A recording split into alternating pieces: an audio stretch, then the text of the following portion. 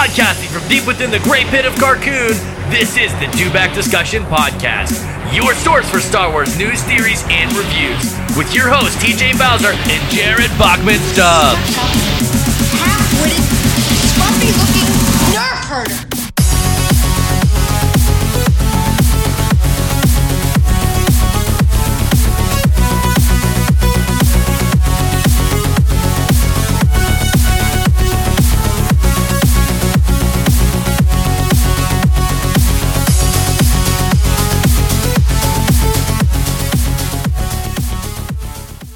What's up, guys, and welcome to episode 31 of the Dewback Discussion Podcast. This is your host, TJ Bowser, and joining me as always is Jared the Dark Jedi. Hello there. And from the Bantha Babble Podcast, Logan LeVeg. Hey, what's up, guys? And from the Rogue One Star Wars Podcast for Winners, Johnny Grasso. Yo, what up, guys? Thanks for having me, man. I really appreciate it. Absolutely, dude. Today is October 7th, 2018. And we are, how many days out from episode 9 are we? 350 something? 438. Oof. Episode 9 and 185 days out from Star Wars Celebration. Geez, that's approaching quickly. It really is. So, Grasso. Yes. Let's get this show going here. Why don't you tell these Dewback fans who you are? Well, my name is Johnny Grasso, and I am a Star Wars podcaster. I have my own podcast called Rogue One, and that's one with a W. We're part of the Making Star Wars network, run by Jason Ward. And, I love Star Wars. And, a lot of people just don't understand where the fuck I come from. Oh, you allowed to curse on this or no? Oh, you let her rip, buddy. All right. Yeah, I'm kind of an enigma. I don't like, people listen, and sometimes I have no idea why, and I just don't know what I'm doing sometimes. But I'm honest, I'm blunt, I tell it how it is, and I have a good time doing it. Excellent. Why do you like Star Wars? Oh wow! So my father was a huge sci-fi guy, and he was actually really into Star Trek. And then when Star Wars came out, he got onto that bandwagon. And he bought me the toys because, a lot like us, he just liked buying the toys for himself. And like, he kept some in the packages, he played with some, and he would put them in my hands and I would play with them. So I think I had, tons of Star Wars figures and vehicles before I even saw a film, and then first film I saw was Return of the Jedi, and I was hooked. And then I was actually shocked that my toys were on screen. I was like, oh my God, I have that guy. Oh my God, it's Luke. And I remember making that connection, and then I was hooked since. So you had the toys before you saw the movies? Yeah. I'm a little older. I was like raised in the 80s, so I don't remember, seeing the movies at like 6, 7, 8. Like, I just don't remember that far back. Like, maybe they were on, and I watched, minutes here and there with my father or such. But it was the toys I remember. Like, I remember the Falcon. I remember Slave One. I remember Boba Fett being one of my favorites. I remember Chewbacca being my all-time favorite. And then all of a sudden, like, I followed the movies. And, I was probably like around like 8 or 9 where I just got sucked in. And I was like, oh my God. Like, I'm in. Excellent. And I haven't let go since, so. The way to live. Favorite character? I have a couple answers. It's tough to, it's really tough to narrow it down. I go through stages. Like, when I was a little boy, it was like Luke Skywalker, because that's who, like, you're kind of like forced to relate to. It's the story centers around him. So, but then as I got older and I started to really like girls, like Han Solo became like my role model, and I try to like act like Han in my everyday life. And then, but lately, like, it's been Chewbacca. Like, I had a dog that passed away last August, so about 15 months ago, and his name was Chewbacca, because I always related to Han Solo later in life, so I had to have my Chewbacca. And ever since I named my dog Chewbacca, and Chewbacca became my best friend in real life, I started just to really like get into anything and everything Star Wars character Chewbacca because of my dog, and especially since like my dog passed. I've been like collecting and hoarding vintage Chewbacca anything. Actually, I just bought a 12-inch complete vintage Chewbacca. So, Wow. and they're not easy to get like 100% complete. So I was lucky to get one today. That's excellent. I just picked up a Chewie Vandor from Solo. Nice. It's not numbered. It's weird. It's black. I collect Black Series, and Yeah. it was like $30 on eBay. I don't know why it was like so inflated, but I'm so happy I got it. It's the only Chewie I have, actually. I have all these other ones, and I have all these different versions of Han and everything else, but like fucking Chewie, I just don't know why I never got it. But now I have the whole crew that's been released. Nice. So the biggest discussion we have on here, Logan, don't even start. The only important discussion topic here on Dewback. Here it comes. Boba versus ready, Jango. ready. Who would win? All right, yeah. Who would win, or who do I prefer? Who would win in Who a would win? fight? All right. I would have to say, because, and I actually have some reasoning, because he trained him Ooh. to be his equal, if not better, Boba would take out Jango Fett. Oh, come on. I'm never listening to the podcast. Jesus. Deleting it from my Spotify feed, sir. Oh my god, this is great. You got to think about it. Think about it, right? So, like, I don't know if you guys have kids or not. I don't know, like, I what do. your family situation was when you were little and what, but like every father's dream is to like make his son better than him. Like, that's the whole master teacher thing. Like Yoda said in Return of the Jedi, we are what they turn out to be, or something along those lines. So Jango wouldn't be a successful teacher, mentor, father, bounty hunter if Boba didn't exceed his talents. Okay. Okay, here's my counter argument to that. Boba is quit laughing. Boba was way, way too young when Jango got murked by Mace Windu for any of those teachings to actually solidify.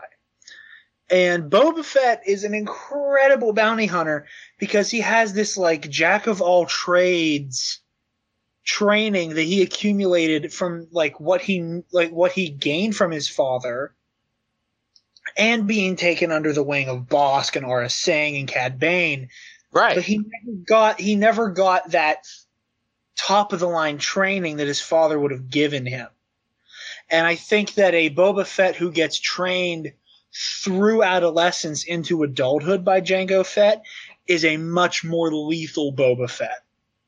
Well, do we And know I if think- Jango was trained like as a true Mandalorian? We don't know in canon, and I've always just assumed Legends for this argument. Wasn't he born Simply on because Concord we don't Dawn? have enough to work with in canon. But if we go with Legends, Jango was brought up as an actual Mandalorian warrior. And Boba, like I said, like he kind of just got cherry picked from everybody he was running with after his father was killed. So that's why I think Jango has a leg up on him because, and I had sent this into the group chat during this argument, Antoine Bandelay, who, if those of you listening are not subscribed to him on YouTube, do it now. He has an amazing Versus series, and he has one of the most comprehensive ways of breaking down characters and their skill sets. The way he broke it down with the whole Jango Boba argument is Jango Fett was trained as a warrior who uses his skill set like an assassin. Boba Fett is the inverse. He is an assassin who fights like a warrior. Boba Fett is more of a contract killer than Jango is, but Jango handles himself like the assassin who's going to keep his distance.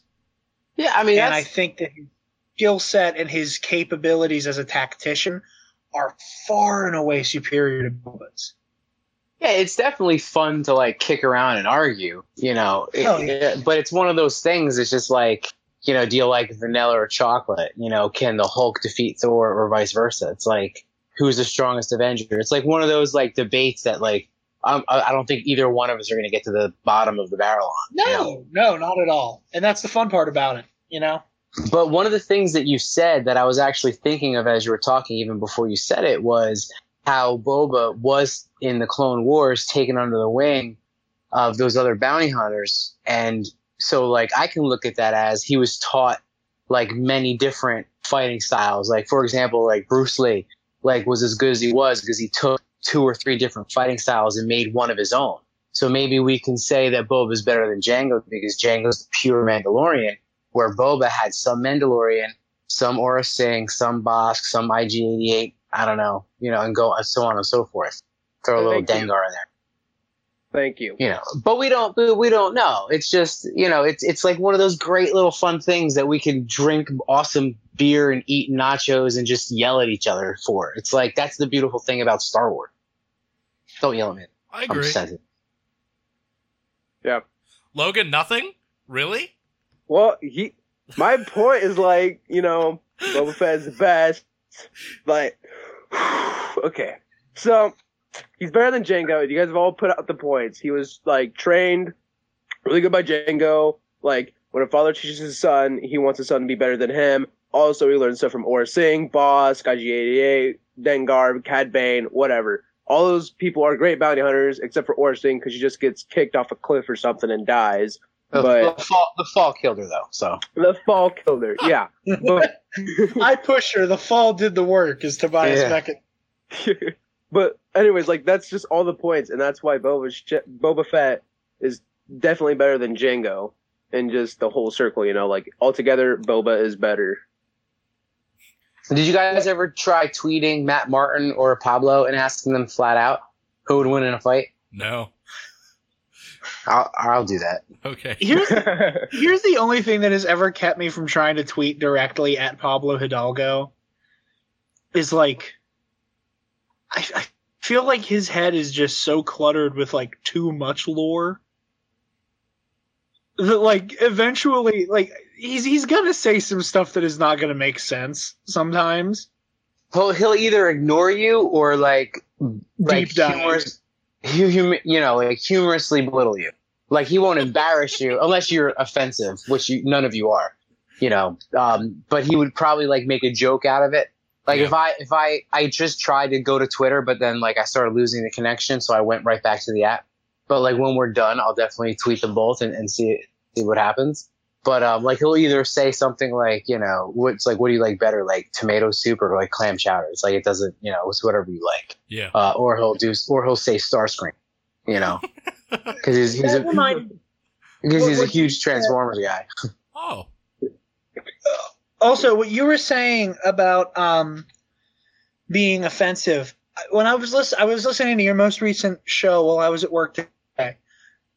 I love the point you guys raised on the show about like beyond the actual toxicity of The Last Jedi Backlash, like beyond the misogyny and the racial grossness right. that a lot of people who just venomously go after this movie have, that like you can have a legitimate complaint about the movie, like you guys were saying, and still be an asshole about it. Like you can say, like there's 2 different ways to say, I just really didn't like Luke's character arc. I really didn't like this take on Luke Skywalker. And the fact that same argument can be brought up with the, you raped my childhood. Like, right. I cannot thank you enough for just saying, like, you could have a legitimate complaint and be a dick about it too. And you were so right about that. And just, I applaud you guys. I was clapping at work when I heard it. And it's true. It's like almost people are, and well, there are people out there that are terrified to voice their opinion just because they don't want to be lumped into the sexist, misogynist crowd. Like luckily, I have a 2-hour block approximately, sometimes more, to explain my point like thoroughly. And then if I still think like someone might have missed my point, I'll go back to but you can't always do that on Twitter with limited characters. And then you get attacked and there's no way out. Or if you do it like in a bar, you get cut off all the time. So like, luckily, I have that ability to take the time to express these points. And it is important to understand that like I was talking to yesterday at New York Comic Con. I don't know if you guys know the Star Wars Underworld podcast. I've heard of it. Yeah, like I was talking to Dom. He's one of the 3 guys on there. It's Dom, Chris, and Ben Hart. And I was talking to Dom, and him and I agree that the way the Last Jedi starts off with that humor, like him and I didn't really like love the humor, like hi, waiting for Hux, or Hugs, and it's like, and then Hugs falls for it, and he calls him General Hugs again, and it's just like we both figured that was just a little too much. It's not quite the Star Wars humor. Although, like, by no means am I saying you ruined my childhood, Ruin Johnson, I can't believe you. We just looked at each other and we're like, yeah, we didn't really like that too much, because the General Hux that like they built, especially in the novels, wouldn't be that like gullible and keep it going. You know what I mean? Yeah. Yeah. Yeah. And I'm not here to debate that like aspect with you, but that's just an example. Like another example is like I can tell you from like a story structure point of view that like there is serious faults in the whole Canto Bight storyline. It just goes off on a tangent a little too much, in relation to the real story. And, that's just like, you can call any script doctor and like let them look at it and they'll be like, yeah, this probably should have been cut. That should have been cut, this and that. And so there's legitimate gripes to the movie that you can have and share. But like you said, as long as you're not a dick about it, Yep. People hear what you have to say, It's like, I don't like if someone says, I don't like Rose, it's like, oh, why not? It's like, I don't like her haircut. Okay, you and I are done talking. You're a moron. But if you say like, I don't like Rose. Okay, why not? Like, I thought they forced the love story in at the end because they felt they needed it somewhere in the movie. I'm like, all right, I get that. It wasn't very well developed that she had a crush on Finn.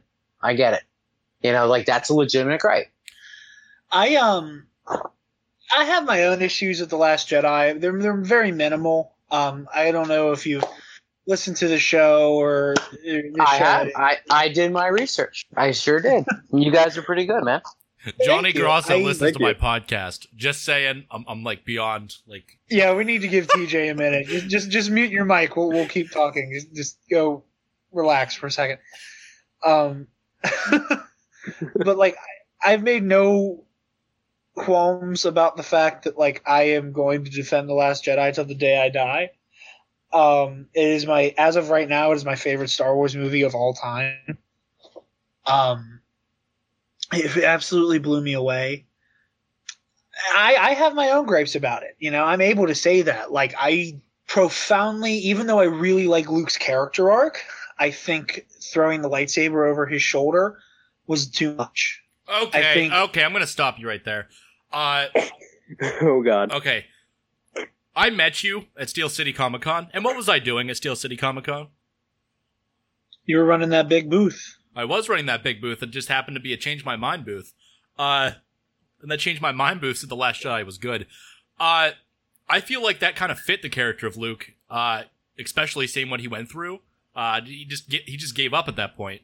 I agree with you. The rebellion knocked on He his could door. have gotten that point across better if he just dropped it. But it's played for a gag, and that's my issue with it. The whole I'd have movie been has okay with him gags, just though. dropping it, but like he whips it over his shoulder, and then there's that comedic beat, and then Rey's like, Master Skywalker, and then they cut to the Porgs nearly killing themselves with it. Okay, so you're okay with the titty milk scene, but you're not okay with him throwing the lightsaber. Well, simply because there's too much bathos there for me. Again, But that's just you're a okay small with gripe. the titty I milk can live scene, with but it. not I that. can live with it. All right, here's where like you're both right, and it's a lot about I'm not going to do the cheesy point of view line here, but it's all about your perspective. And there's something that I just want to remind you guys about Luke. He feels absolutely devastated and responsible for where Kylo Ren is right now. He feels responsible to the fact that he went off to hide because he couldn't look his sister in the face and say, I lost your nephew. Like, I did this. It was my fault. So when he sees the lightsaber, he probably should be a little more like, it's like a punch in the gut. It brings back all those failures and losing. He lost he lost his sister's son. And like what I used on my podcast, the example I used on my podcast, months ago now, was imagine like you pick up your nephew for ice cream and you get into a car accident and the nephew dies. Like, you got to go to your sister and say, because I was driving the car and texting, you know, I'm 100% responsible for losing your son. Like, that's hard to live with. And if I showed you a picture of the car, you're not going to look at it and do a comedic beat over the shoulder. Like, you're going to get a gut punch from hell, and you're going to be absolutely devastated. So that's where you're both kind of right. Like, it probably should have been less comedic, but he is also disgusted at it at the same time. And that's just, yeah. That's what I was saying. Like, I'm cool with him disposing of it, but if he just dropped it or like threw it past Ray, but there's just something inherently comedic about him just yeeting it over his shoulder. You know? Yeah. Yeah. I like your interpretation of that whole scene, but that lightsaber in particular. And I did this essay in defense of The Last Jedi. It's on the Dewback website. And if you guys listening haven't read it yet, it's worth looking at. I think it's something that, you know, it's my interpretation of it, and delves into the whole idea of the heroes and legacies and the whole arc of failure. My big takeaway with Luke's character in The Last Jedi is that despite how bright-eyed he was about becoming this Jedi Grand Master and trying to put the pieces back together, he couldn't not repeat the same mistakes everyone else made before him. His arrogance and dedication to the Jedi was so misguided that he went ahead and pulled a Windu, Yoda, Obi-Wan, and he becomes the new Obi-Wan. And when he sees that lightsaber, he sees, like, that lightsaber in particular, he sees his hero worship of his father and the Jedi of old. And that it's a disdain for, like, I was so wrong about the concept of what the Jedi are. And that's where his contempt for that specific sword comes from. That's just me. And I love it. I don't like it. I love it. And it kind of goes in with what I was saying, just a little more vanilla, not as like hardcore as like, you're driving with your sister's kid and she's dead, she dies, you know. Like, I was a little too blunt force trauma with the example, but like, I really like what you're saying. No, I really like what you're saying. And it is like hero worship. And I like the fact that you said, like, it's going to fail. Like, they all failed. And what he did, he failed. And when you guys start growing your community and you got your Dewback, like, community, you know, whatever nickname, the doers, you know, whatever you want to like call them. Like, I have my Rogue One army. What is it? Discussioners. Okay. Yeah. You can do better. Not very catchy. So let's work on it. Okay. But okay. So the discussioners, like, let's say you get this like face group or DM chat. Like, you're gonna think they're all cool, and then there's gonna be an asshole who rises from the ashes that's gonna split your fucking little face group or DM chat in half.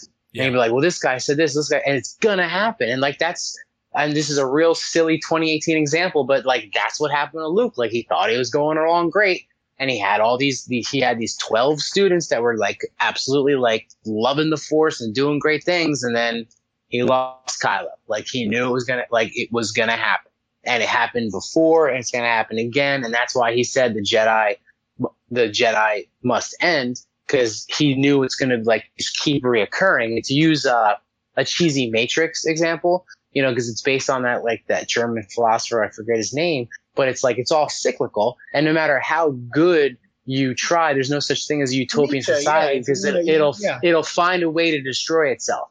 And like, there's another book. Well, how about this? The movie The Beach with Leonardo DiCaprio. There was a book, I forget who wrote it, but he ended up being a director. Anyway.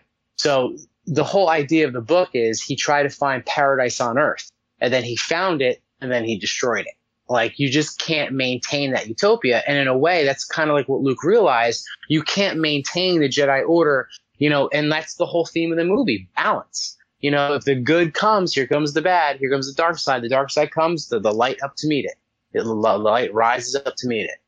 And yeah, you know, that was something else I touched on in my article, where it was like, Luke's arc, and this is where I think anybody who said, "Oh, I hated Luke Skywalker's character arc in The Last Jedi," I legitimately don't think they watched the whole movie.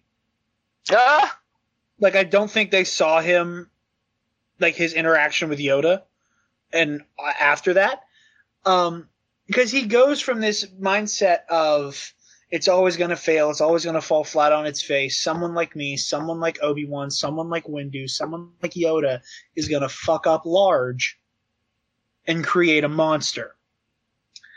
And eventually he has that epiphany that, no, there might be failures, there might be misgivings, but the Jedi are a net positive for the galaxy. And it has to be there. And that, and like you were saying, you have to strike that balance. And whether it be the philosophical balance in the Force or just a balance of the Jedi just acting like real people, there's just so much to unpack there. And I just feel like, and this isn't true of everybody who disliked the movie. Obviously, everybody has their own takes on what they liked and what they didn't like. But I think if your biggest gripe with the movie is that Luke Skywalker wasn't Jedi Superman, I don't know what they could have done to satisfy you.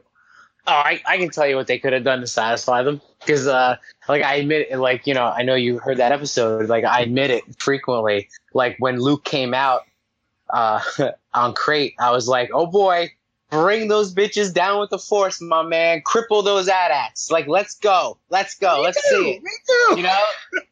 And like the little fanboys in us wanted to see that. But then, like, you have to look at yourself and be like, all right, like, if you're writing Star Wars, it's your responsibility. You really can't do that, because then it doesn't become a real world. Because the problem with DC movies, and yeah, I'm bringing Superman into it, is because, like, if you make a character that's infallible, then, like, what is he gonna fight? Like, that's why, like, sometimes comic books get, like, so dumb, and DC more than Marvel didn't have heroes with faults. So it's like, yeah, there's kryptonite, but, like, at the end of the day, it's Superman. Like, you can't really take him down, and if you do, he's gonna come back. Like, so you didn't want to make Luke Superman, because then it's like, where's the threat? Where's the danger? Where's the movie? Where's the drama? So you couldn't make Luke be able to take out the First Order all at once, and that's why he says it early on in the beginning. Like, what do you want me to do? Walk out with a laser sword and take down the First Order? Like, he's telling us right then and there, you're not going to get the ending you think you're getting. Now, with that being said, did I want to see him actually there in person, like lightsaber fight either Snoke, like when I was first, like, thinking about how the movie might go, or as I was watching the movie, did I want to see him actually lightsaber fight Kylo and maybe even lose and have Rey save him? Yeah, like that, all those things were going through my head at the time, but Ryan gave us something that none of us saw coming. And at the end of the day, like, isn't that what you want? Yeah. Like, Absolutely. Like to use like an Avengers Infinity War, like, we all know they're coming back, like, we know Spider-Man. They pull it off. Yeah. Yeah, but they're coming back. It's like, so Ryan Johnson gave you that ending that you didn't see coming, and you got to really, like, tip your hat to him. And what I also say frequently is, even though out of the 9 films, The Last Jedi might be like 6-ish right now for me, but if I had to choose a director to give me something 100% brand new, it would be Ryan Johnson. I also, the thing I like the most about Luke's ending on Crate, and then we can move on to the actual discussion topics, is I feel like I accidentally got us off on way more of a tangent than we meant to be on. And this is something I touched on in the article, and I've said this before. And not enough people point this out when they're analyzing the film, and it drives me insane, is that Luke's big arc is that he has become Obi-Wan. Huh? And I consider Obi-Wan to be a more impactful teacher on Luke than Yoda. Well, yeah, for sure. And I think everybody gives Yoda not more credit than he deserves, but, like, Obi-Wan is the one who he mentions the most to people. And Obi-Wan's the one who still talks to him despite his own death. And for him to have that arc identical to Obi-Wan, where your apprentice goes off the deep end, you're partially to blame, you go off into exile, and people talk about, Luke gave up on the Jedi. Obi-Wan in A New Hope refers to himself as a Jedi in the past tense. Yeah. I was once a Jedi Knight, the same as your father. I was once. And, whether or not that means that he's saying, back in the day when I was in my prime and I was Ewan McGregor, or if he's legitimately like, I don't consider myself much of a Jedi these days. Whichever way you take that, he's referring to his days as a Jedi Master in the past tense. Same as Luke. And Luke gives his life so that this fledgling rebellion can escape. The same way Obi-Wan does. In this bloodless, sacrificial way where he doesn't hurt a single person. He goes out like a true Jedi, like a pacifist. And I think it is just so incredibly Obi-Wan-esque. Well, I think your best Obi-Wan-esque example should be he gave his life as a distraction so the other heroes can escape. Because that's what Luke did and Obi-Wan did. Yeah. That's your biggest, called connection. I like it. Okay, so. 30 minutes. As for the angry Snapchat I just got from TJ, let's talk about the news. I did this for 3 days. There's so much news. We wasted way too much time, it's boys. Fine, buddy. I understand.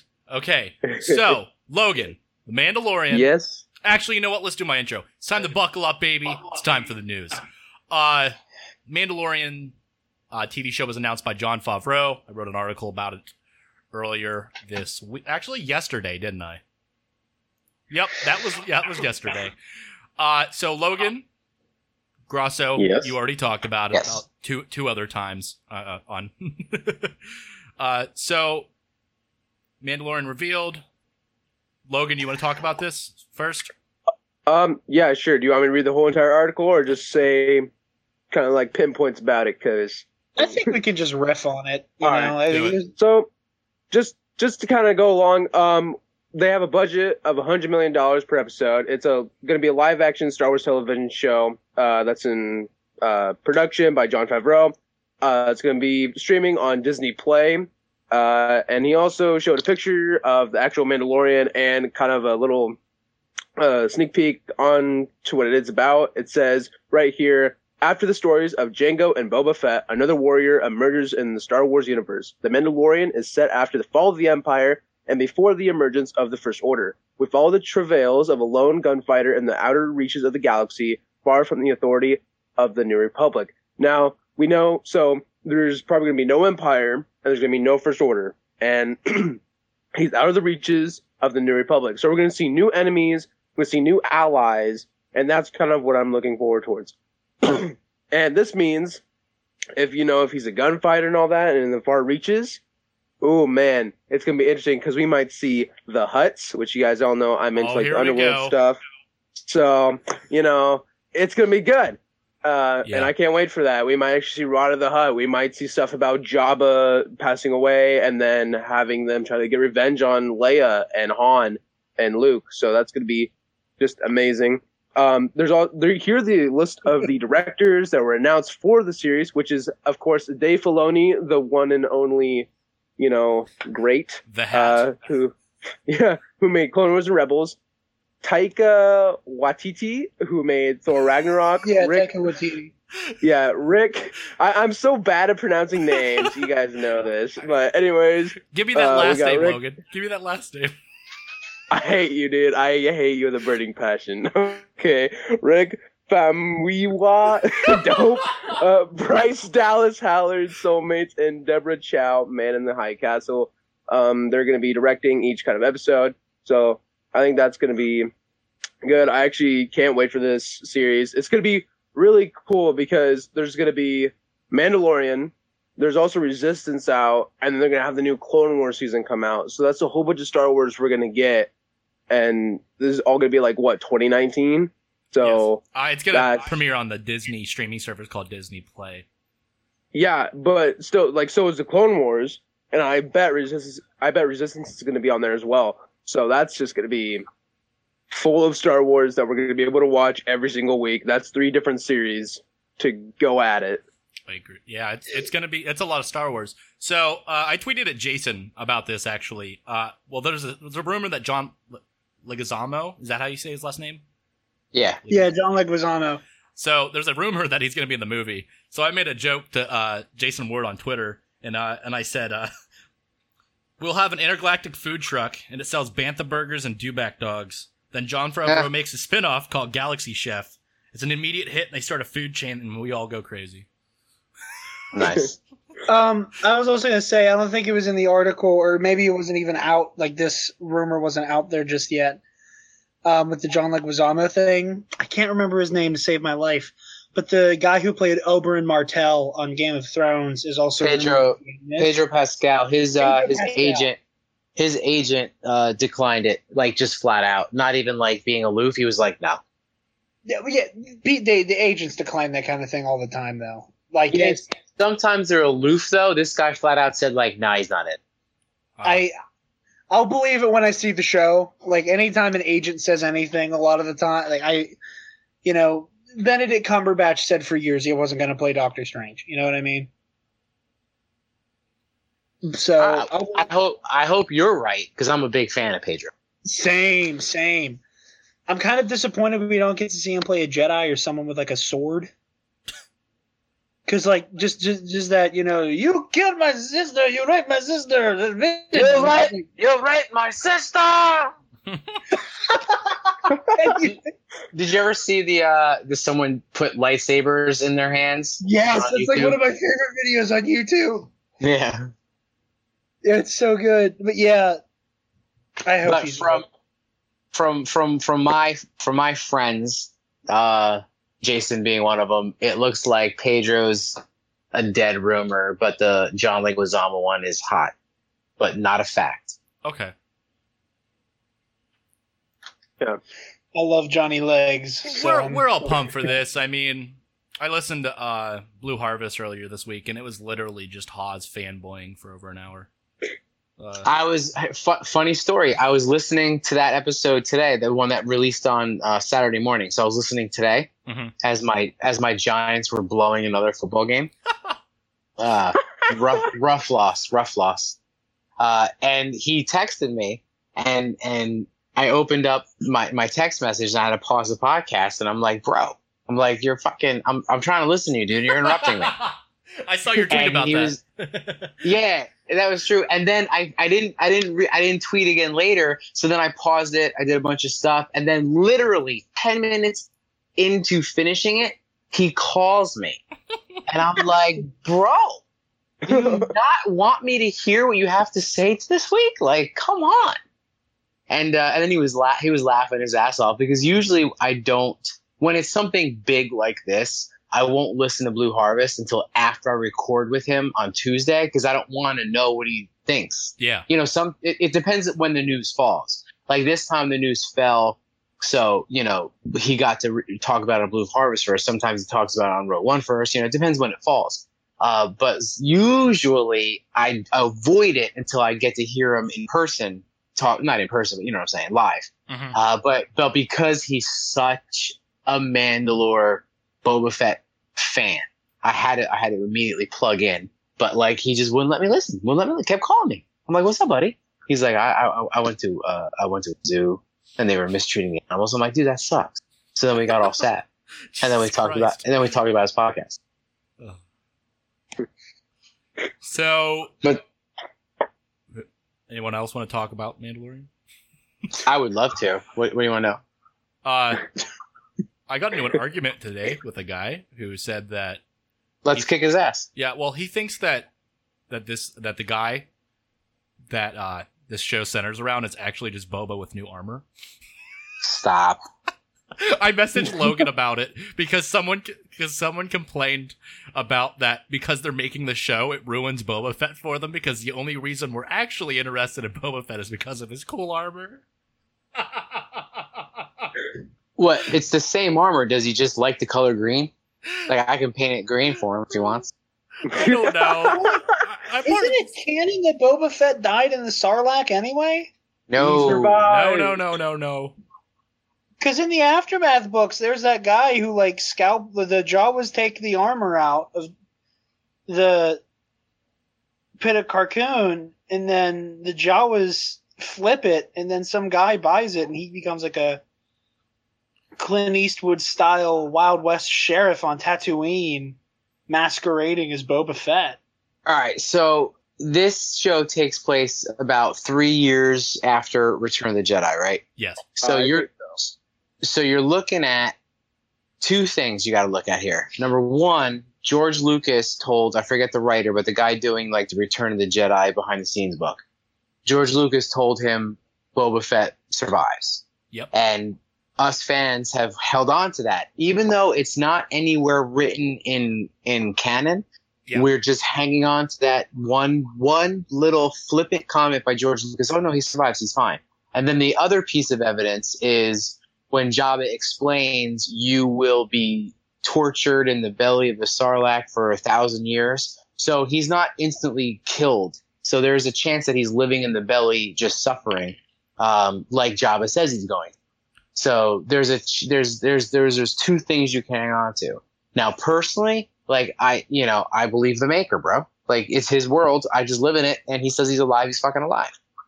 The Aftermath novel, like, novels are canon until they're not.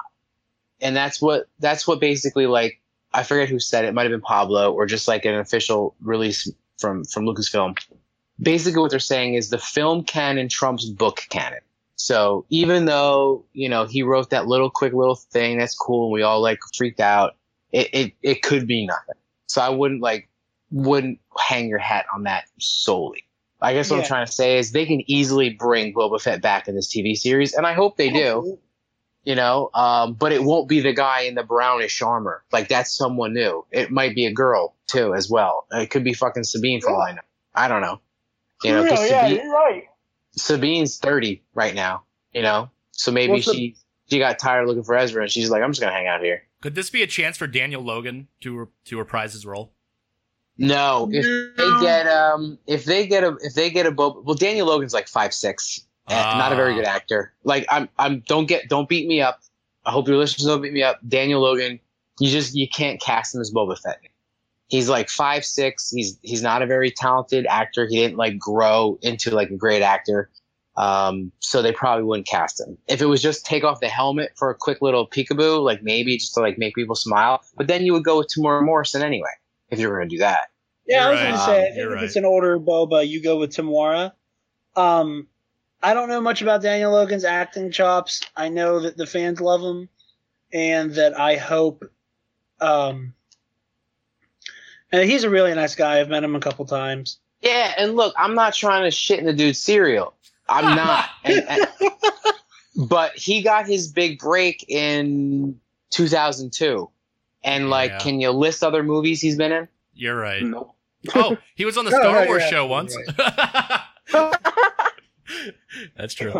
I don't mean to be a dick, but just follow. Hollywood right. Doesn't make mistakes, Like, I used to say Jennifer Lopez was the worst actress, and after 2 or 3 movies, she stopped getting more movies, When I watched Star Wars as like a young teenager, I was drawn to Han Solo. And guess what? Harrison Ford became the breakout movie. It's like Hollywood doesn't fuck up.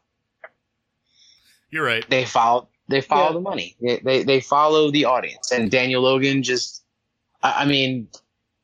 look, I'll throw it on myself. I was a childhood actor. Like, I was on Nickelodeon, and I did not blossom into the next Tom Cruise, Leonardo DiCaprio. That's on me, I'm bro. not gonna lie, Grassa, you talked that. about that, and I looked it up on YouTube. You did? I did. Yeah, it's there. It's there. It was the bully, right? Mm-hmm. Okay, yeah. Yeah, I think it was just you getting chased, right? No, I was the guy with the bat. Oh, I was okay. chasing. Oh, Hey, I was the alpha male. Give me credit for at least that. yeah, you were. I was the alpha. Oh, that's great. So, But I'd like to apologize to Daniel Logan, by the way, because now I feel fucking horrible. no, But, your opinion's there's- completely justified, and I don't think his But- age is right either. But there's no way they're not putting $100 million behind his name. That's all I'm saying. No. So fanboys cried out this week whenever Kathleen Kennedy was announced to have a 3-year contract extension. Oh yes. It was the most glorious thing I've ever seen, and I've never seen Twitter explode like that, because it was literally just neckbeards and man babies just crying all at once. It was it's like that scene in A New Hope. It's like the Force, what Obi-Wan say? It's like a million voices. Or something like cried that. out. Yeah. Oh, yeah. The force, as though a million voices cried out in terror and were suddenly silenced. Pretty much. Yeah, I was actually listening to Rogue One on the way home from work tonight, and they were actually Johnny, he's on my podcast right now. Okay, I'm done fanboying. Hi. Yeah, you were talking about this, and there was just so much hate, and you were said, someone said about someone needs to what was it? It was the Abraham Lincoln thing you said. Or was that Hawes that said that? Someone said that someone needs to John Wilkes Booth her ass. Yeah. That's fucking crazy. Who says that shit? I don't know, and at least that makes sense, because if you don't like someone, you want to hurt them. That makes sense. But someone actually said that she got the job again because no one else wanted it. That was the dumbest reason I ever heard. Yeah, I'm sure there's plenty of people at Lucasfilm that just be like, "Hey, I want that." Yeah. Dude, Hart would take it. I mean, that's probably going to get it next because she's just so intelligent and she's she's seasoned. Mm-hmm. Although I'd like to see Matt Martin get it, but he's just young. He's probably got to do a little more and whatnot. But it's going to go to Carrie Hart. But again, that was the dumbest thing. Oh, no one else wanted it, so they gave her a 3-year extension. It's you're an idiot. You're a moron. And I don't know what it is. I actually, you know what? I'm going to go on a limb here. I'm going to say it's got nothing to do with her being a woman. It's just the fact that they didn't get the extended universe version of Luke they wanted. And that's what it all comes down to, because you didn't hear all this shit after The Force Awakens. The Force Awakens was pretty much what everyone wanted, but then people were like, oh, it's just a retread of The New Hope. And now Rian Johnson says, well, I'm not going to retread Empire Strikes Back or Return of the Jedi. I'm going to give you something completely new. And then they freak out over that. It's at the end of the day, just shut the fuck up and watch the movie. Do you like it or you don't? I don't feel like freak every out. Star Don't Wars attack movie me. we get is a gift. I feel Yeah. we should just be happy with it. I mean, we're getting new content. Shut the fuck up and be happy. Right. Yeah, and I know you guys are going to talk about or you already brought it up. The Resistance and all the new content. Even though that's probably not for me, and I'm not going to set my DVR to it and watch it as soon as it comes out. But I appreciate what it's doing, and it's creating young, awesome Star Wars fans that are going to grow up and become consumers. And then if they buy and consume, my old ass gets more Star Wars film and TV shows. I agree. And more and adult cartoons like the Clone Wars coming back, baby. What's up with that? I love it. That's what Logan is. Logan's a Clone Wars baby, and that's his Star Wars. Similar to Corey Van Dyke, Logan's he is the Clone Wars kid, similar to other people his age. He grew up with that. I grew up with the re-releases, so that's my Star Wars, is the re-releases and the prequel trilogy. And See, I grew up with it gone. When I was old enough to realize what I had, 11, 12, 13, my father had to sit me down and say no, Johnny, they're done. That's it. And I'm I don't get to see what happens to Luke. No, is Han Solo and Princess Leia going to get married? I don't know. It's over. George Lucas isn't making it anymore. I couldn't. And then imagine. and then 1994 happened when you started hearing rumbling. That's when he started kind of jotting down ideas and it started leaking out. And then fucking 1997, like you said, like the re-releases, and he was doing that to like, he already had the movie written, and he was trying to like, generate the buzz and the interest again. And then boom, you start hearing like, I'm making a movie, and the world freaks out like they did in 13? Yeah. 14? What you guys were saying about like the generations of fans, I came up predominantly with like the Clone Wars multimedia project. And I was like super into Star Wars leading up to that. So like the old Clone Wars micro series. How old are you, Jared? I'm 20. Oh. So I got to have this really interesting experience watching the fandom grow. TJ, Johnny, you guys are older than I am and have experienced it more through a original trilogy lens. Yeah. I think a lot of people who go on to become the super fans who do the kind of stuff that we do, predominantly from like my generation and after that of Star Wars fans, they fall in love with the films and they stay for the expanded universe. Yeah. And I know, like, I love the movies, but as a kid, and this is going to be a deep cut. Any of you guys play the video game Star Wars Obi-Wan for the original Xbox? I have played it. I'm almost offended by that question. That game, I've done this before with my friends, because like I was like the only kid who had an Xbox. Like everybody else was like PlayStation people. I was like, fuck you guys. Wait, you're 20? Yeah. So like you were like 5 when the Xbox came out, bro. Like, well, yeah. I mean, it was my father's, but like it was his Xbox. But like it was a Star Wars game. I was into Star Wars. He was like, oh, hey, this will be fun. You take that game and you look at everything that game is. It's primarily lightsaber combat. Yep. It's the prequel era scenery. It's all about the prequel era Jedi.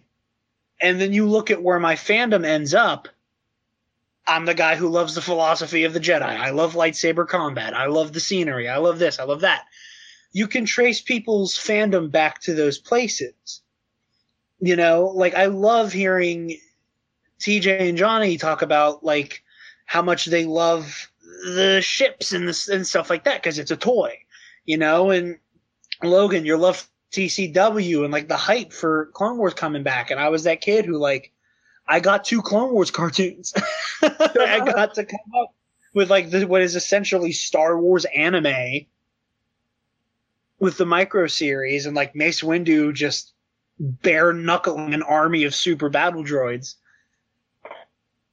And then I got to see Dave Filoni's take with Ahsoka and all of that. And I think it is awesome to see like that generational gap.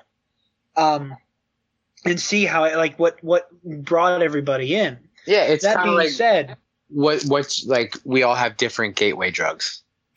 Exactly. into Star Wars. You know, mine were these video games where like I could pick up a lightsaber, and now I own like several $200 lightsabers. You know, like lightsaber combat and Jedi culture have always been like my thing. If like, I give me remember more of correctly, that. the PlayStation 2 game, Star Wars Episode 3: Revenge of the Sith, is like one of the best Star Wars games ever made. It was good, yeah. Yeah, like the lightsaber combat Which was one? on point.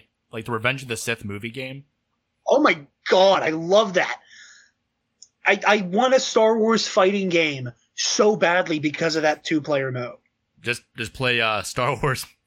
What is it? The Masters of Terracotta? Masters of Terras Kaze? No, thank you. Fuck that game. I remember playing that on the PlayStation 1. My dad had a demo disc for his PlayStation, and that was on there. And I remember playing as like Mara Jade, I think, and like Luke Skywalker. It's like really strange. But I was so young, I can barely remember it. But I know of it.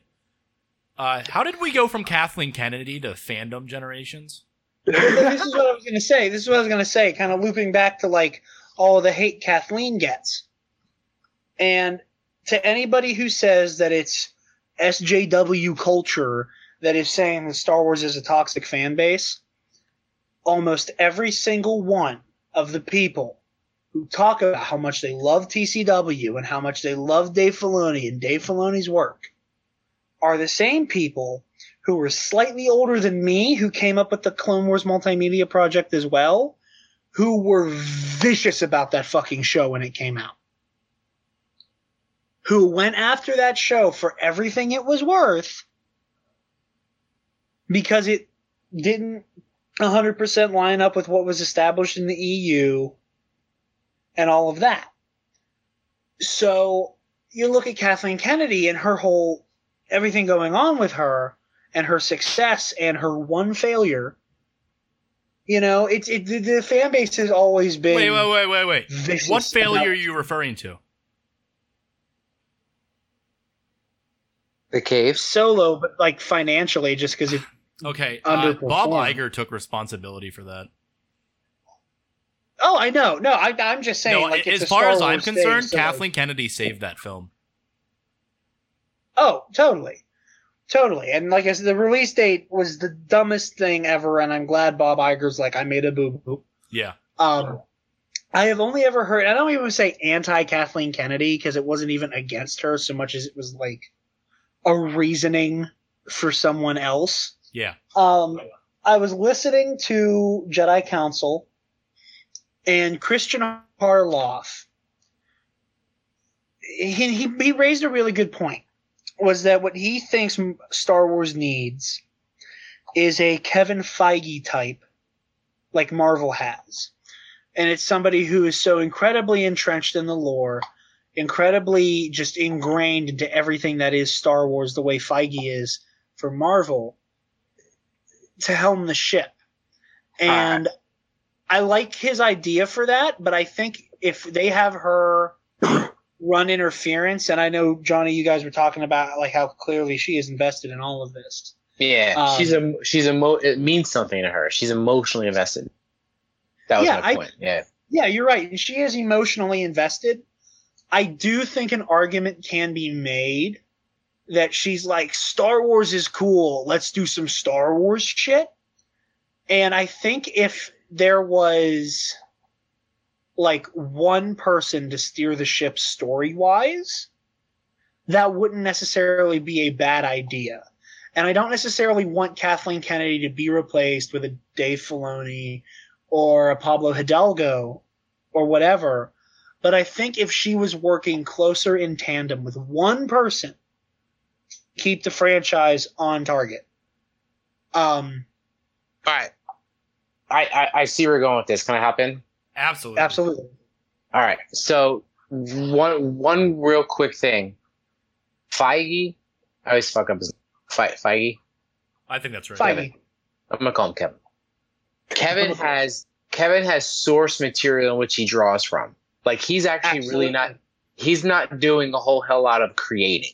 He's organizing, picking and choosing. I'm not taking anything away from him because you saw what DC did with their fucking canon. They fucked that all shit up. You know, so I give Kevin a lot of credit for the amazing thing he's done with Marvel.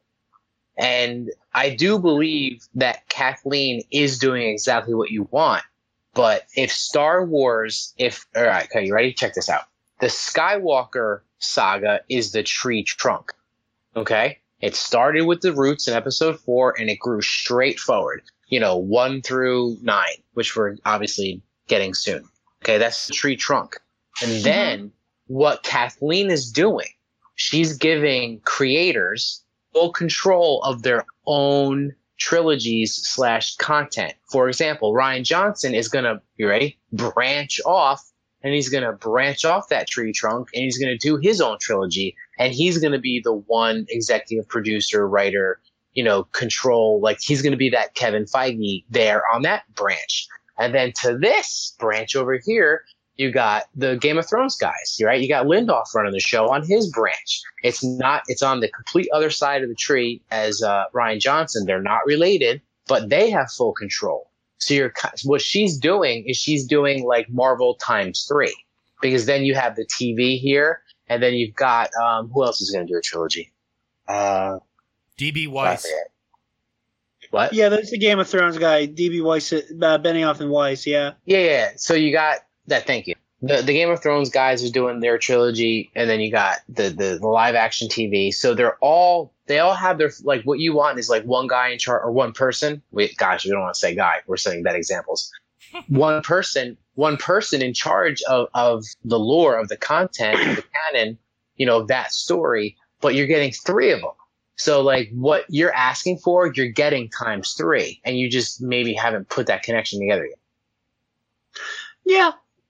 Perhaps, and I like a lot what you're saying, and that's also again listening to Jedi Council. That's almost exactly what Emma Fife and Ken Knapsack said, and I agree with that. And I think there's a balance to be struck. And again, there's source material that you work with Marvel that it's very different with Star Wars. I know a lot of people, Harloff included, say that there is a tonal and emotional disconnect between Force Awakens and Last Jedi. I disagree with him on that. However, I do wish they had more of a plan going into the sequel trilogy. I like where it's going, and like I said, the Last Jedi is the hill I am prepared to die on. Like I will fight until I have my nerd card revoked for the Last Jedi. What makes you think they didn't have a plan? They've said before that like they're just kind of going and doing, and the fact that like JJ was reading the script and basic ideas for what Ryan was doing while they were wrapping up Force Awakens. Like, I really wish that they had already set out, like, story-wise, A, B, C, D, E to Z. And I just don't feel like that's there. That I don't necessarily have a problem with it. Because, like I said, I'm super happy with where the sequel trilogy is going. I just think that there is fine-tuning that could have been done that could have prevented a lot of these talking points and... All right, so I get your point. I get your point, and what you're experiencing now. Even though George Lucas didn't exactly write every Star Wars film, and he sure as hell didn't direct every Star Wars film, most of them. But he was always the strong voice. Like he always had full creative control, and it was going in that one linear direction, and it was basically coming from one person's point of view, perspective, what have you. Now, with the sequel trilogy, you're right. It went from one artist to another with different writers and 2 different directors. But and I know what you're saying, and I read the same thing online and heard him say it on TV. I'm going to take that with a grain of salt. I'm pretty sure there were certain story beats they had to hit. And then they can fill in the blanks however he wanted. So I guess what I'm trying to say is, maybe JJ didn't say, I'm going to have, Snoke die in episode 8 and everyone's going to be shocked. Maybe that was something Ryan decided to put in. But things like that we take for granted, that Rey is going to become a Jedi. Kylo's going to become more powerful. Kylo's going to try and turn Rey. Rey's going to try and turn Kylo. Like those Star Wars themes, we take them for granted, but when they're sitting in a room, they wrote that stuff down, and those were the plot points they had to hit. It's just a matter of how do you get from A to C. Like Ryan's B is different when JJ's B would have been. But I do think, in short, that they were given a rough structure they had to follow. At the end of the day, do we all agree that Rey and Kylo are going to fight at the end of 9? Yeah. We take it for granted, but where they're sitting around at a table with their pencils and pads, they have to think that up and write it down. We just take it for granted. It's gonna happen. If you want to see my mind blown, fucking Kylo and Rey don't fight. I hope they fight and it ends in a steamy makeout sesh because oh my god, I'm so done with you. Oh my god.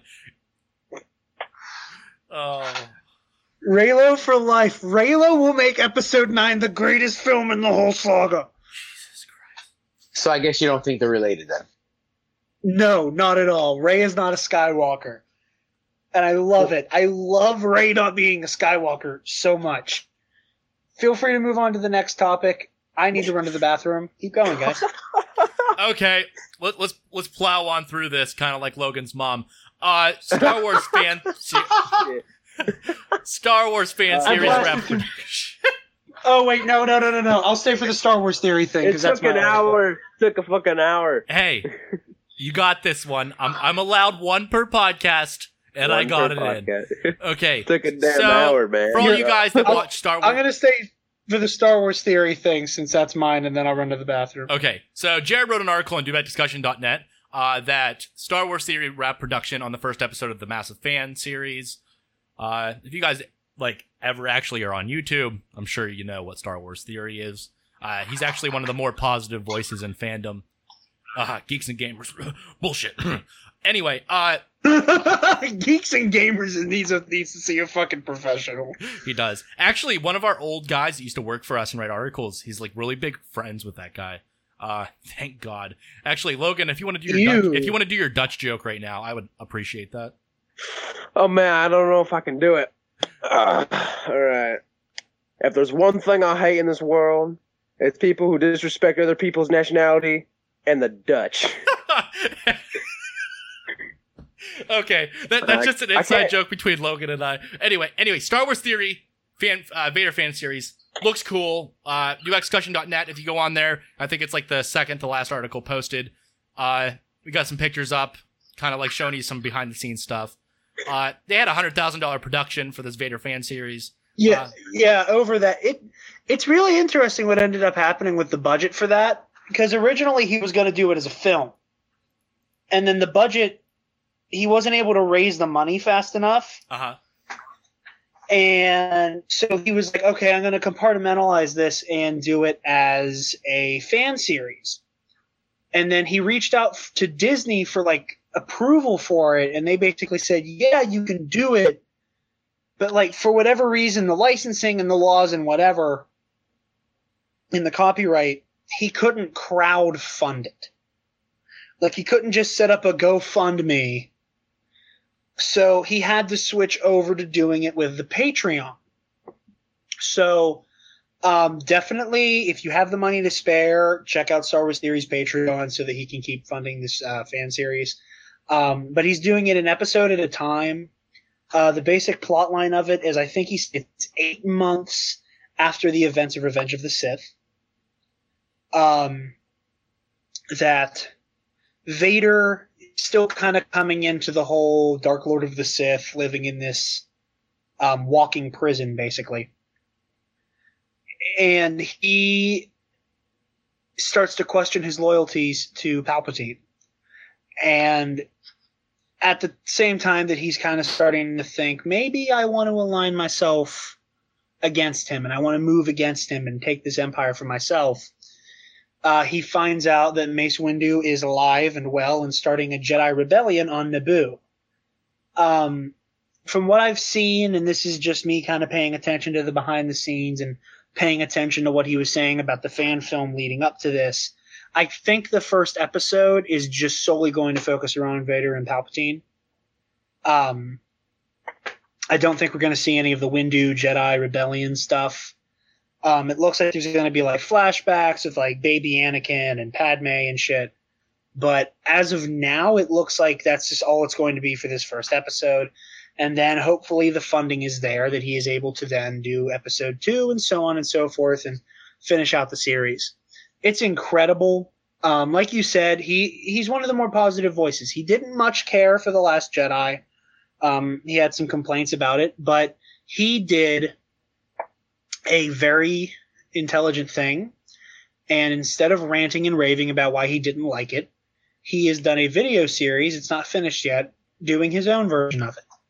There's elements of it I don't particularly care for. Like I said, he leans towards the Superman Luke Skywalker, but that has its merits as well. It's not a fool's plot idea necessarily. I think a lot of the people who decide that that's the hill they're going to die on are viciously Luke should be a Force god.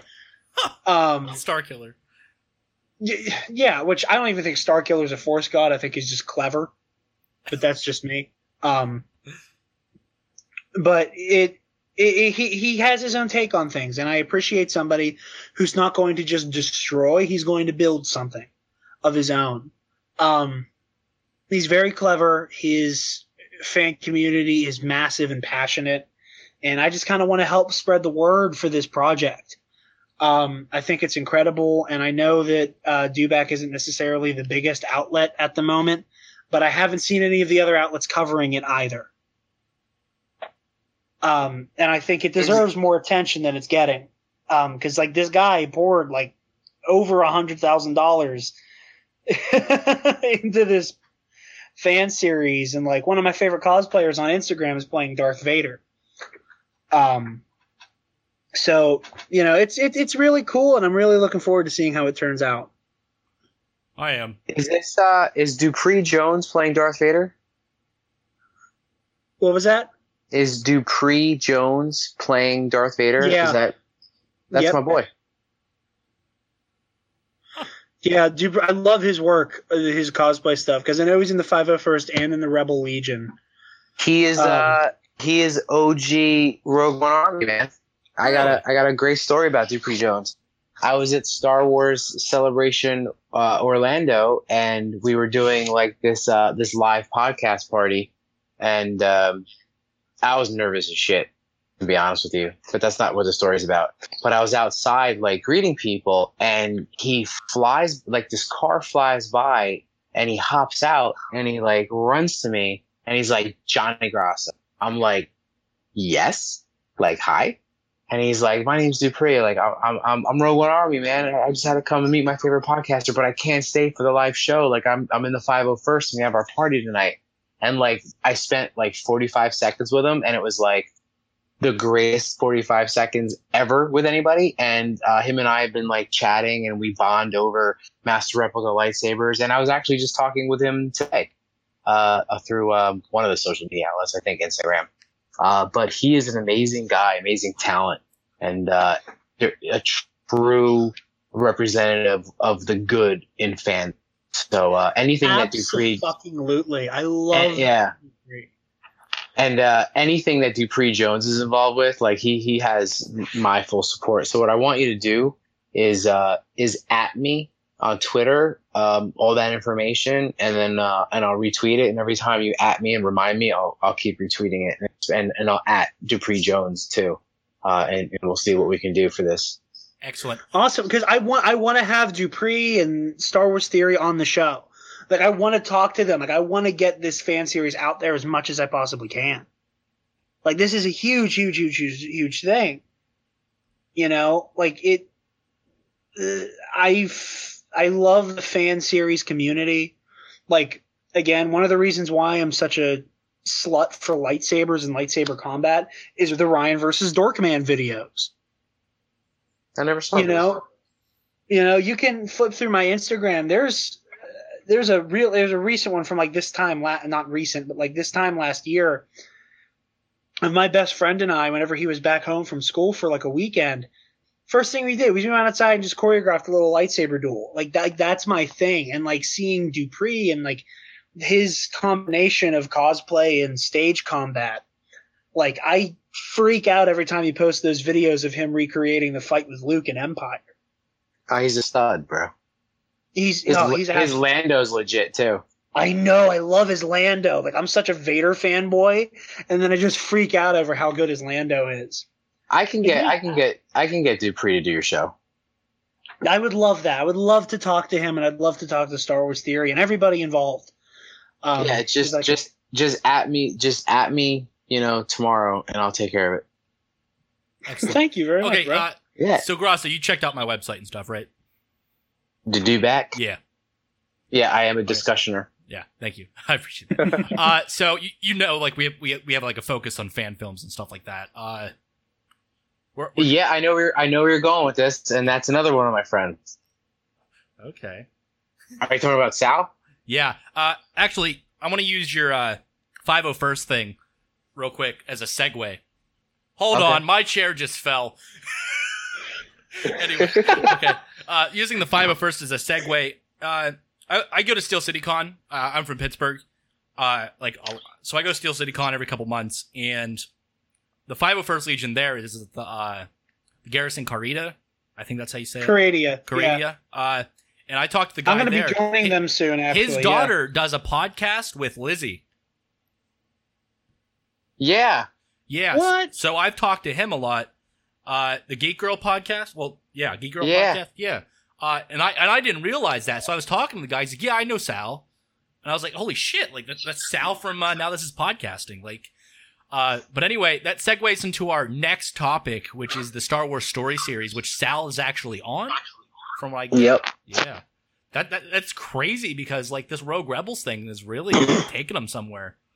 Well, there's two that like I have a personal connection with. There's obviously, I mean, Sal's like I love Sal. Yeah. Like that's, if Star Wars ended tomorrow, I'm still gonna love Sal and keep in touch and see him as much as possible, being on a separate coast. But like, you know, that's like next level.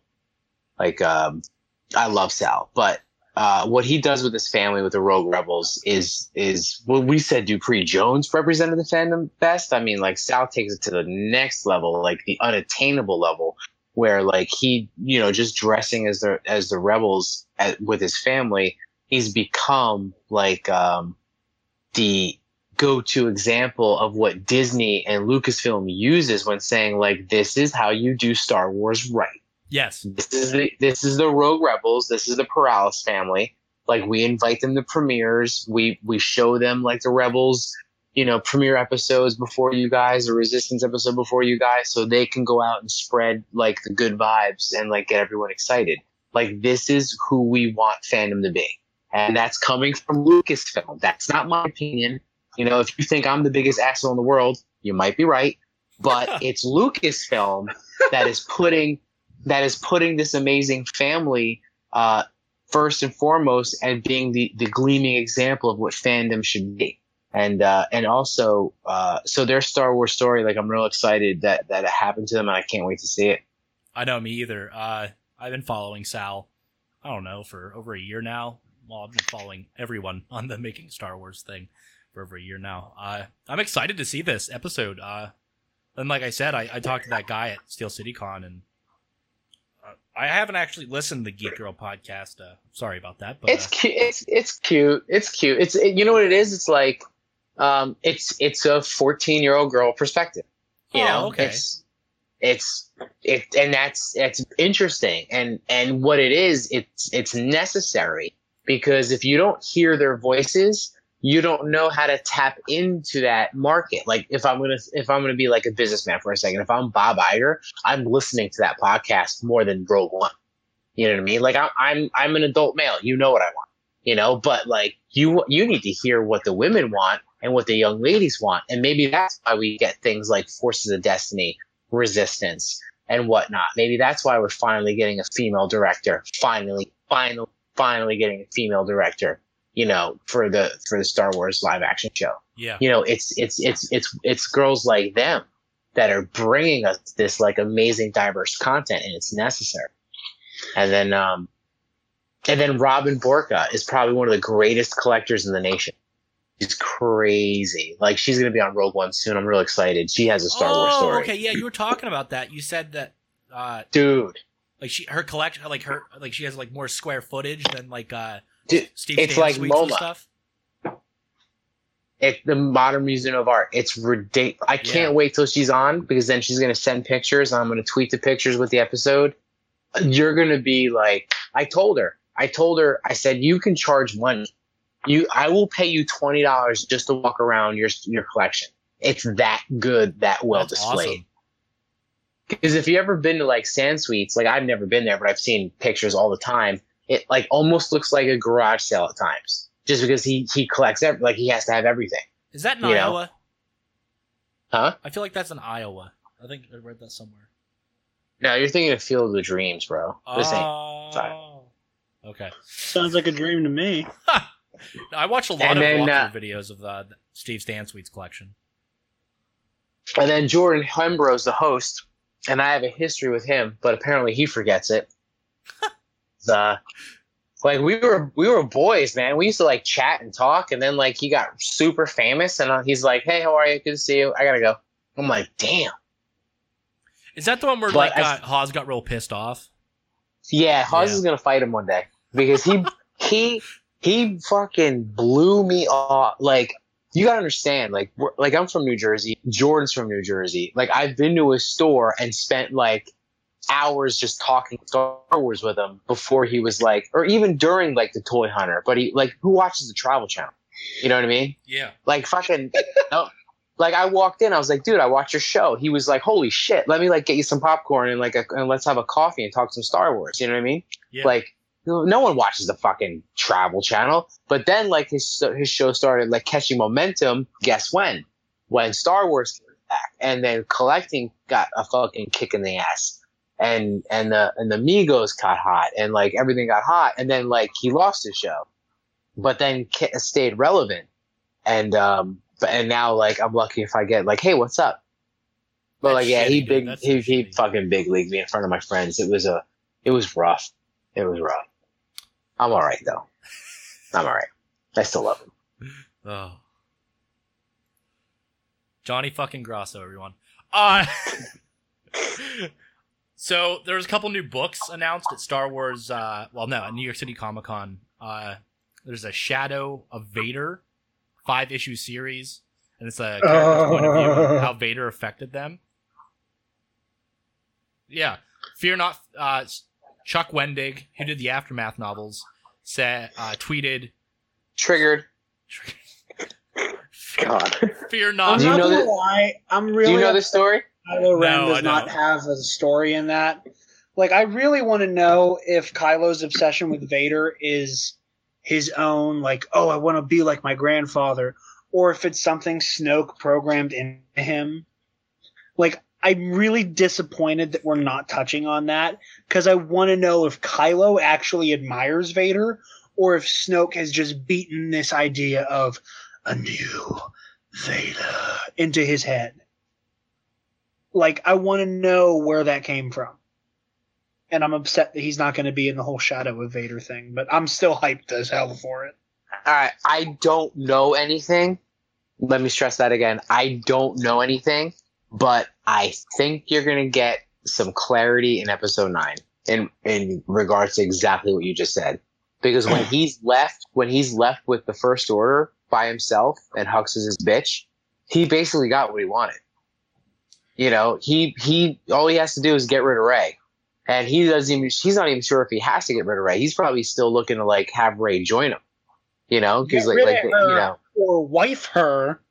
Oh God, Oh God, here we Jared from Subway. Just shh. This is the same guy that probably looks at us. Oh, okay, we're done. Is life, okay? you know you can visit Jared from Subway for 15 minutes any Saturday you want. Sorry, I meant Lord Farquaad. If you look at Jared's hair, it's like it's perfect, dude. Oh I'm getting God. my hair cut after Halloween. Or like you know, in like Madagascar, it's like that one guy who wants to be the tribe leader, so he kicks out Alex's family. Yeah, his hair is exactly like Jared's, like dead ass. I like how he starts to go off on his Raylo thing, and then Logan just starts bashing him with insults about his hair. Hilarious. It's like I've been compared to so many fictional people because of my hair, and never ever did I ever expect Lord Farquaad or the evil lion from Madagascar 3 to come up. What's your Twitter? Let me see this hair. What's your Twitter, Jared? Dark Jedi 2552. My Instagram is Dark Jedi 5225. So there'll probably be a better picture of my hair on Instagram. I let it grow out so that I could do Anakin and Kylo. I took a picture of you talking to Spider-Man at Comic-Con.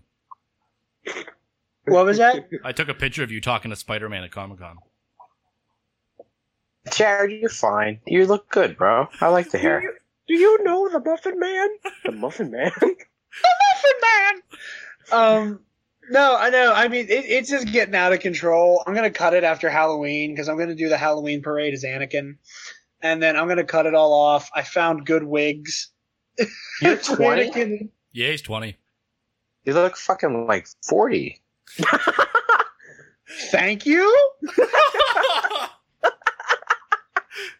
Now, all right, not 40, but like you look old. Yeah, he's a Than lot 20. older. He looks a lot older than he does. Well, than he actually is. I'm watching him chug a beer right now, and it says Luke Skywalker and Last Jedi, and then it has Batman. Oh yeah, that's my Bitmoji because I found that bat suit that they had whenever BVS came out, and I can never change my Bitmoji ever because they got rid of the bat suit, and I don't want to ever lose the bat suit. Also, turn on the audio for that video when I start screaming "Space Cow Titty Milk." Oh, I've who's the seen girl? that. Who's the girl? Who's the girl?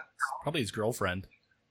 Yes. I'm proud of how we changed the other into something better. Cute. They do it. She does a Wait, Padme what? cosplay, right? Yes, she does. Yeah. Well, because in April for Steel City, Ian McDiarmid was there. Yep. And when they announced that, like I text Alexis and my best friend Spencer. Is that I was Qui-Gon? like, no, that he's the guy who does Obi-Wan. Okay, continue. And that's why I said, I'm like, Palpatine's going to be there. We need to do the prequel characters. Like that's what happened. That's what's happening now. And I ordered this like $200 screen accurate, over $200 screen accurate Anakin costume.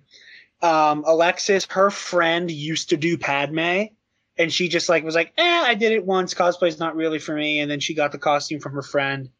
And then Spencer got his Jedi robes, and it was like it was surreal. I don't know if I've mentioned this on the podcast yet, and Alexis is gonna kill me because I'm just telling this story to the world. She's Whenever we pregnant? got our picture taken with Palpatine, Johnny, if you fish through my Instagram, you'll find the picture. He put his arms around Alexis and myself. And Alexis, like, awkwardly went to try to put her arm around Ian. And then as the guy was getting ready to take the picture, she chickened out and, like, quickly tried to get her hand out of there. And in the process, like, accidentally grabbed Ian McDiarmid's ass. And, like, grazed his butt. And then, like, apparently right before the picture was taken, she muttered, "I'm sorry." He took the picture, and I'm like, I'm on the verge of tears because I'm meeting one of my favorite Star Wars characters. And then we're like, "Oh, thank you, Mr. McDiarmid. It was an honor meeting you." Blah blah blah. Oh, there. Thank you. It's true. And we're on our way out, and she's like hanging her head in her hands, and I'm like, "Babe, what's wrong? Like, we just met the friggin' Emperor. This is so cool." She's like, "I touched his butt." I'm like, "You what?" She's like, "I touched his butt." I'm like, "What do you mean you touched his butt?" So yeah, Oh my god. it was She's great. the only person. She's probably the only person in the world that could say, "I touched the Emperor's ass." Right? That's what I kept telling her. Oh my god, it's fucking perfect. This is the funniest thing that's ever happened ever. I don't know where we go from here. We just might have to like pause, take us out. We might be done. We can't top that. Well, I'm going to finish up this article real quick, and then we're going to get on to to the email, and then we'll finish the rest of these show notes on next episode because this is a long ass podcast. Yeah, brother. It's because Johnny does nothing but cultivate excellent conversations. I love you. I'm Thank you. fully aware of this. So there was talking about Alphabet Squadron, which is a new book about rebels hunting down pilots, and of course the Master and Apprentice book coming in April. I'm excited about both because I have a fascination with collecting Star Wars books that I'll probably never read. Anyway, I've never been super into like all like the pilots and stuff. That's never really been my speed. But like, I saw Star Wars Explained to make kind of like a passing joke yes. about like, oh my god, what if this is like the Star Wars version of the A-Team? And I want that so bad. Oh my god. But the Master and Apprentice book, like, I love Obi-Wan and Qui-Gon so much, and I'm so ready for it. Do you think I could do an Obi-Wan cosplay? If I took my glasses off? Absolutely. Okay. Trim your beard some. You might want to invest in a wig and get some like colored hairspray to like brighten up your beard. Totally. See, I'm afraid of trimming my beard because I think Johnny can agree. I believe that beards make you look wise. Nice. No, on you they don't. I go back and forth. You go back and forth. I mean, Haas looks pretty wise, so. Oh, this Well, is computer yeah. knowledge, bro. Like I said, I gotta basically shave before every convention because I think out of every character I cosplay, only one of them lets me keep my beard. Yeah, you guys are cool. I only grow a fucking Mexi stash and a fucking like little goatee. It's okay, That's about Logan. it. You're 17. Yeah, but still, and I grow the most thickest sideburns you'll ever know. But still, Ooh, rough. yeah. But no, TJ, honestly, like, just knowing the amount of money you're willing to spend on collectibles, I'll put it this way. The costume itself will not be too much of a spending issue, but if you want to go the extra mile, the lightsaber is going to be a pain in the ass. Okay, so I already actually have an idea. I'm not going to get a bladed one. I'm going to get a 3D printed one, and I'm going to paint it and weather it myself, like I did with my DL44. I know a lot of people who have taken that route, and then immediately you're like, I want to have an actual lightsaber. See, I'm not about that. So I'll say that much. I'm not trying to discourage you from your idea. Yeah. But there's a good chance that by the time you do it, you'll be like, okay, but like, what if I had an Ultra Saber? You're right. Or what if I had a Saber Forge? Okay, so moving on to Sorry. emails. So last week, my friend Chad Chrisman was on. He goes by the name Chad Vader, and it's not the Chad Vader that you guys are thinking of. It's completely different. So Chad emailed us for the first time, and this is going to be a weekly thing now. Chad emailed us saying, "Greetings from Chad Vader. Allow myself to introduce myself. A little background info on myself before we delve into our first topic. I grew up in the golden age of Star Wars. I saw the originals upon release in either a theater or drive-in. I had the Return of the Jedi lunchbox and still have a bunch of old figures. I could go on and on plenty of stories, but I think might be best saved for a future discussion. In fact, maybe on a future episode, we should do a roundtable discussion about all things Star Wars. So my first topic for my Chad Vader segment will be kept simple. My first topic is... Wait, time out. Did my man just write in and say he has his own segment already? What do you mean? Like, did you okay that, or did he just write in and say, No, he like, okayed hi, I have that. my own segment? No, I Oh, okayed okay. that. I actually approached him with the idea because he is a discussion starter. All right, you should have, because it, like, from my perspective, is like, homeboy just wrote in, he was like, hey, I got my own segment on your show now. My name's Chad. My name's Chad. I wanted like a King Tom relationship with him. You know what I mean? Oh, Yeah. that's royalty. Yes, that is royalty. All right, go ahead. I'm sorry to interrupt. It's all good. So he says, my first topic is this: Logan's mom has got it going on. Oh Haha, my god, here we Just go. kidding. Or am I? But really, he said my first topic is actually this. What would be your preferred viewing order when introducing someone new to the Star Wars universe, and why? Being old school, my preferred viewing order is actually the order of release. That's how I'm showing it to my kids. That's how I saw it, and how I want to see the shock and surprise on their faces when they find out that Lord Vader really is. To me, is a more effective way telling the story as it was.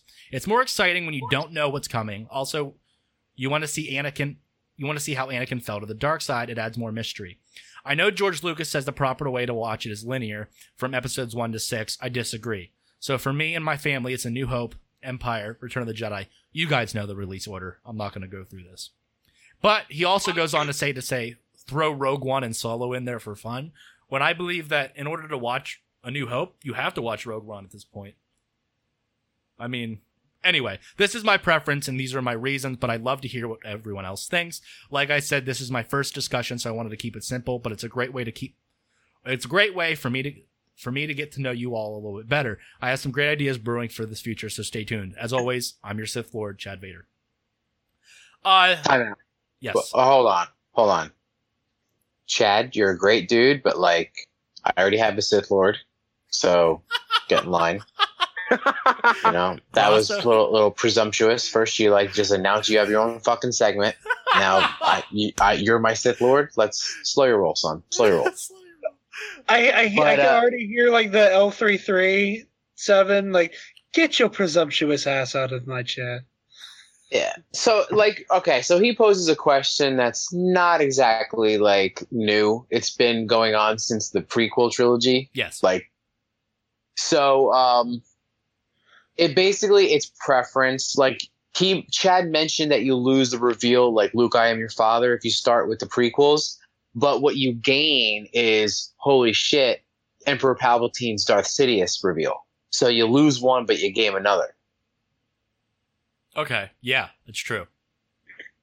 So you call that a wash, but at the end of the day, it's like it's preference, and you know, based on the pushback that the prequels have gotten, like I personally, like if I can answer first, if you don't mind, Absolutely. I would go 4, 5, 6, 7, 8, 9, just because for two reasons. That's how I watched it. At least, you know, starting with 4, 5, 6. And if you start with 1, 2, 3, I have experience with this. I never got to 4 with a couple people. It didn't hook them in. So when I start them, I have about 7 people experience with this. When I start 4, 5, 6, they seem to keep going, but I lost 2 people around episode 2, like halfway through episode 2. And I'm like, wait, Yoda's gonna fucking fight. You gotta see this shit. They're like, I don't care. And I'm like, oh, Okay. girls. I can agree with that. I Can I go first, Jared? yes. I can see like where he's coming from. Like he wants that. He wants the Vader reveal to be like a big surprise for his kids and stuff, like it was for him when he was younger. But if it's 2018, if they don't see that on social media or other forms of media by now, it's gonna be kind of hard to keep that from them. You know what I mean? To kind of get that shock But if factor. they're a little one, But- and they're like, you know, If you really want to do it, I feel like if you should do Solo, Rogue One, 4, 5, 6, 7, 8, 9, 1, 2, 3. If you want to keep the surprise. But I'm also a purist when it comes to Star Wars, and I would literally just watch them in order. But that's just how I am. Order of what? Release? No, or order of numeric? chronologically. Yeah, that word. Yeah, it's like one of those. It's the Boba versus Django, man. It's like whatever you feel is right for you. Mm-hmm. It's honestly like however you want to do it. There's no wrong answer, and like we're just gonna eat nachos and drink beer and fucking argue with each other and like make fun of our haircut. It's Star Wars, baby. Star Wars. Yeah, man. Jared?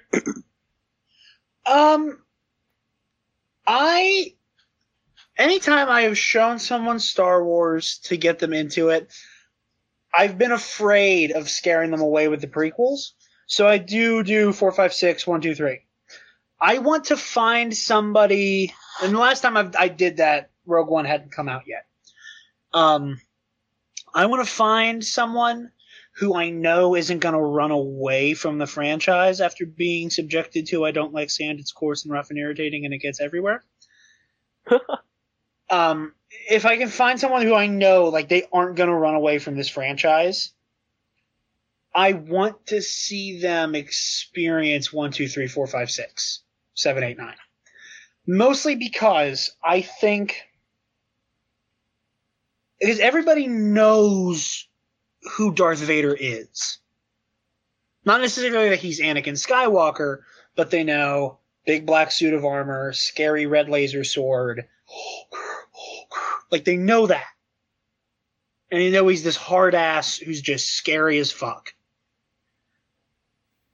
And if you have someone who either doesn't know Star Wars and they're an adult, but they know who Vader is and they know the legend of Vader, and you show them 1, 2, 3, and then you get to Palpatine with the "Henceforth you shall be known as Darth Vader. That person's going to lose their shit. If they know nothing, you could pull that off, but that'd take somebody who's just knows nothing about pop culture. I think with a kid, you could get away with 1, 2, 3, 4, 5, 6. I think if it's an adult and someone who's going to check out after the bullshit dialogue in the prequels, you might want to go 4, 5, 6, 1, 2, 3. Easy there, buddy. Writing Star Wars dialogue is fucking impossible. Like, George Lucas couldn't even really do it. So easy there, buddy. Especially I know it's not especially with you pushing a fan film, because you know their dialogue is going to be like cringeworthy at times. I know. I'm not saying it's easy. I'm just saying that, like, it's worse than the prequels. I got you. Yeah, it's harder. It's harder. Episode 2, especially. I get you. I know what you're saying. I didn't mean to. I'm sorry. Oh, it's all good. I'm 90% asshole, guys. I told you that from the beginning. I love it. Logan, since you haven't talked much, chime in.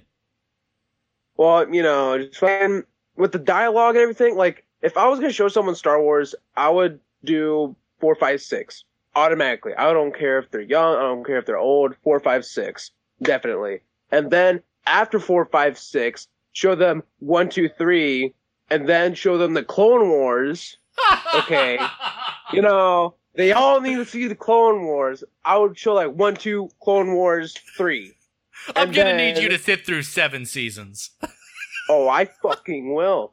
And I'll share them down, dude. Fucking watch. Because I do that every single time there's a new Star Wars movie. I watch 1, 2, all the Clone Wars in chronological order, then 3. And then also maybe add in Rebels. Rebels is a nice show. I think they might like it. And then have them go full chronological order. Then when Resistance comes out, show that after. What? So sorry to interrupt, bud.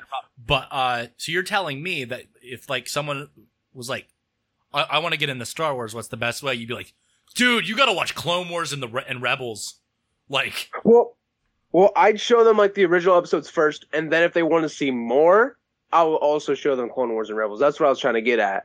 And then like maybe if they want to see it in full chronological order, then I'd show them that too. Okay. I would probably do all the feature films first before I ventured into like anything cartoon.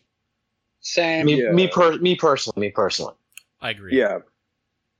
Like I was growing up with like the Clone Wars. Like the Clone Wars was actually the first Star Wars movie I saw in theaters. So it's like always kind of been there. I've always been a big fan of it. So like that's how I kind of get at it. You guys are totally different because what was your guys' first Star Wars movie you saw in theaters? Like probably the re-releases. I was Return of the Jedi. You want to know what I saw in theaters? First movie I remember seeing in theaters, period, was Attack of the Clones. Another quick funny story about that. It was me and my father in a relatively small screening. Jared. Not many, huh? You were 4. Yeah. You were 4. You remember memories from age 4? I do. This one was burned into my head for a very good reason. Hold on. Oh. I remember seeing the movie itself. I remember being there with my dad. I remember being there. This event itself, I don't particularly remember. I've been told this story secondhand, but I do remember seeing the movie with my dad. I remember. But I can't remember. Hold on. So it's the scene whenever Django's showing down with Mace Windu. And like he cuts the gun and then he does the spin and he lops his head off.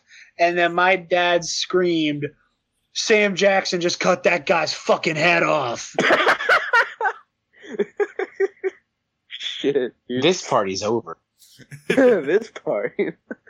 Oh my god. My first experience with Star Wars, I don't know how old I was, but it was after the re-releases and it was on TV actually.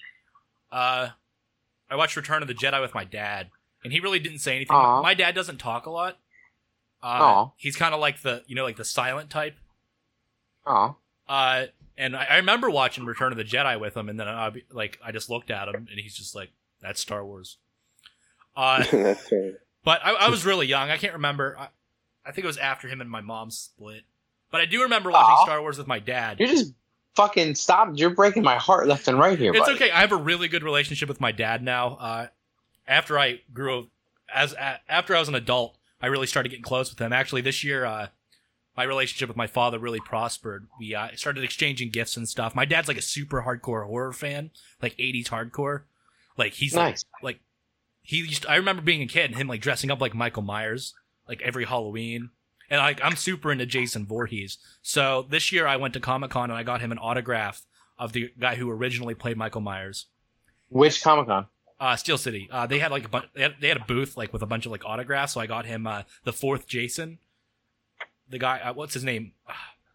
C.J. Graham. I got him that autograph, and then I got the guy that played the original Michael Myers. I got that autograph, and then I got him a bunch of Funko Pops. I got him Jason, Michael, and Freddy, and they're like a horror Funko Pop thing. And I've never like done anything for my dad, and up until that point, like we never really like did like. He started being like, whenever I started this whole podcast thing, he started being more and more interested in the stuff that I do, and he's like super supportive of this whole thing. Like, I started getting Star Wars tattoos, and like he's like, oh, this is really cool. This is really cool that you're like into Star Wars so much. And then I got a hand tattoo, and normal parents be like, oh, what are you doing? And this is how my dad reacted. Let me see the new tattoo. He's like, that's nice. like I got a freaking I got a tattoo of Captain Phasma's helmet on my hand. So, like, I was gonna say, TJ, I was like, we're the only ones in the group who have Star Wars tattoos, and I'm like, wait, I think we're the only ones in the group who are old enough to have Star Grasso, Wars do you have any tattoos? No, What? I am not a tattoo guy. Okay. I just have I got a half sleeve. I got Boba, R2, Darth Maul, Phasma, and the Imperial like logo on my hand. I like them on girls though, like if it's done right. Yeah. Anyway, yeah, that was my first memory is watching Return of the Jedi with my father on television. Logan, what was your first time watching Star Wars? My first time this was after my parents divorced. My dad brought me up to like his master bedroom, which was like up the stairs. He's like, "Hey, Logan, I'm gonna show you something really cool that my dad showed me when I was younger as well." And he grew up with Star Wars. He was born in '70, and so he sits me down and he puts in this old VHS tape of Star Wars: The New Hope, and he puts it in, and then I'm watching. I'm like, oh my god! I automatically got hooked to it after you see like the ships fly by your head and the big giant Star Destroyer going right over. I'm like, oh my god! I automatically got hooked onto it. My dad loved me watching it, and he also gave me all of his old action figures. I think I still have some old ones. Like it's like Imperial Engineer. I have Obi-Wan. I have Luke. I have Chewbacca. I have R2-D2, C-3PO. And a Tusken Raider, like all the old ones. And so I really love those. I then watched Empire Strikes Back. Does the R2 have a hole in his head for a lightsaber? I don't remember. It's not on that try to shelf. find- It's not on that shelf you have, is it? No, it's not, sadly. But That one's super rare. yeah, and then anyways, so I then watched Empire Strikes Back on old VHS tape. Like this is like the actual movie. Like nothing like changed. It was the same music, same everything. Han shot first, all that good stuff. Like everything. And then and I was like, "Hey, where's the third one?" He's like, "Oh, it's at your grandma's house. Do you want to go and watch it?" I'm like, "Fuck yeah!" So we took like a 2-hour drive up to Gresham where they lived, and I go and I'm like, "Grandma, I'm gonna watch Star Wars: Return of the Jedi." And so I sit down, and then Jabba the Hutt, automatically love it. And then the Rancor comes out, love it. Then at the time, I thought Princess Leia looked like my cousin Tiffany. Like they honestly look the same. I'm like, what's Tiffany doing in there? And they're like, How old's Tiffany now? she's like 40 something. Do you have does she have social media? No. But anyways, Why is everyone just trying to like take away his family? yeah, honestly. It's So, Logan. He's such an easy target. And so I'm watching, I'm like, this is awesome. And then they have the last scene, and then it cuts down. And like before on these VHS tapes, they showed like the interviews before with George Lucas. Like I forgot who he was talking to, but he was always talking to some guy right before it or after it.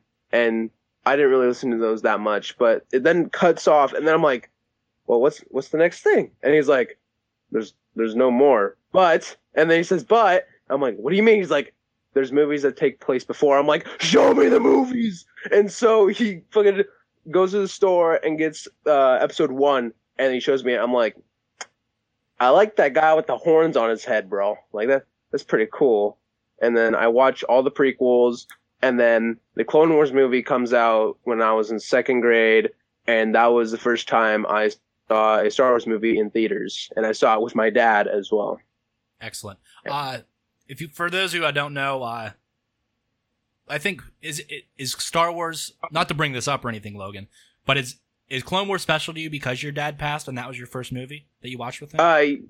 Yeah, like that was one. Yeah, that was like one of the first things I watched, like first Star Wars movie, and that was with my dad. Like. It wasn't with anyone else. It was just like me and him. And that's why it's kind of like special to me. All right, this is getting like a Rogue One episode. I don't know how long you guys have been listening, but like I get super emotional about my dad sometimes too. So like, I'm feeling right at home. That's awesome. I'm sorry about your dad, bro. But that's a great story, and you'll always have Star Wars. Sorry, thanks, man. So, trying to brighten it up a little bit. So, Johnny, I'm a huge fan of yours, and you can even ask the boys. All week I've been fanboying hardcore about this entire thing. It has been so precious. So, thank you. So, because of you coming on the show, I wanted to start a new segment specifically because of this. You know how you do the dude fuck that guy thing? Yeah. Okay, that's one of my favorite parts of your show, by the way. Thanks I want to start from here on out doing a Bantha Fodder of the Week. I like it. Yes. And there's been something I've been bitching about, and my girlfriend can attest to this. Walgreens exclusives. So the fucking asshole that decided that Black Series figures should be only, there should be ones that are Walgreens exclusives, should be fired. And I'll tell you this why. Because I live in Western Pennsylvania, and there is no Walgreens remotely close to me. Like, I'm driving 2 hours to go to a fucking Walgreens. And you know how hard it is for me to get a General Veers and not pay out the ass right now? TJ, you want to hear something even more depressing? What? There's like 2 Walgreens in Latrobe. Don't even bother coming to them. Fuck my life. Because I haven't taken a look for the action figures. I went on the hunt for some of the Walgreens exclusive Funko Pops. Excuse me, because they had some really cool Spider-Man ones. I believe they had the black suit, and then they have for the Funko, because I collect the Funkos. Yeah. Kit Fisto, Plo Koon, and Mace Windu are all Walgreens exclusives. Why Who the fuck shops at Walgreens? Your fucking grandma on fucking Wednesday? Jesus Christ. Honestly. I picked up Plo, and I have never not once seen Windu there. So, even if you go out to a Walgreens near you, you're probably not going to find one anyway. And the bad thing is they just announced an Obi-Wan Black Series, like a Clone Wars Obi-Wan. And you guys want to know what the exclusive store is for that? Walgreens? It's fucking Walgreens! I want that to be my ringtone. It's fucking Walgreens. Why should I have to drive 2 fucking hours to go to a goddamn Walgreens to get Obi-Wan Kenobi? Seriously. That's some Bantha fodder for you. That is some fucking Bantha fodder, dude. No more Walgreens exclusives. If anyone's listening at Hasbro, no more fucking Walgreens exclusives. Send them to Target. Send them to GameStop. For love of God, send them to fucking Walmart. Because I know there's Walmart exclusives. I'm looking at a goddamn Tobias Beckett Walmart exclusive Funko Pop right now. Send them to Walmart. There's more Walmarts than there are Walgreens. And let's be honest, Walmart's better than Walgreens. Jesus. Yeah, because honestly, Walgreens is like a short little ass shop where your fucking grandma goes to get her like pain meds. Honestly, like fucking. I haven't seen. Whenever I go into Walgreens, do I ever see a person who collects action figures there? No, I see people who are trying to bum off of like after Halloween candy and fucking grandmas trying to get their Alzheimer's pills. Like, honestly, it's fucking, ugh. Well, there's actually, like, they have the best deals on condoms, but I suppose you would. Yeah, Of course you would know that, Grosso. Of course you would. Of course. If I remember correctly, there was a conversation about you in your profile picture with you nothing but a towel. Yeah, that's a true story. That's Skype though. You guys don't use Skype. No, we don't. If I remember correctly, And- Mr. Grosso is pretty freaking yoked, also, aren't you? You got a bad case of the swole.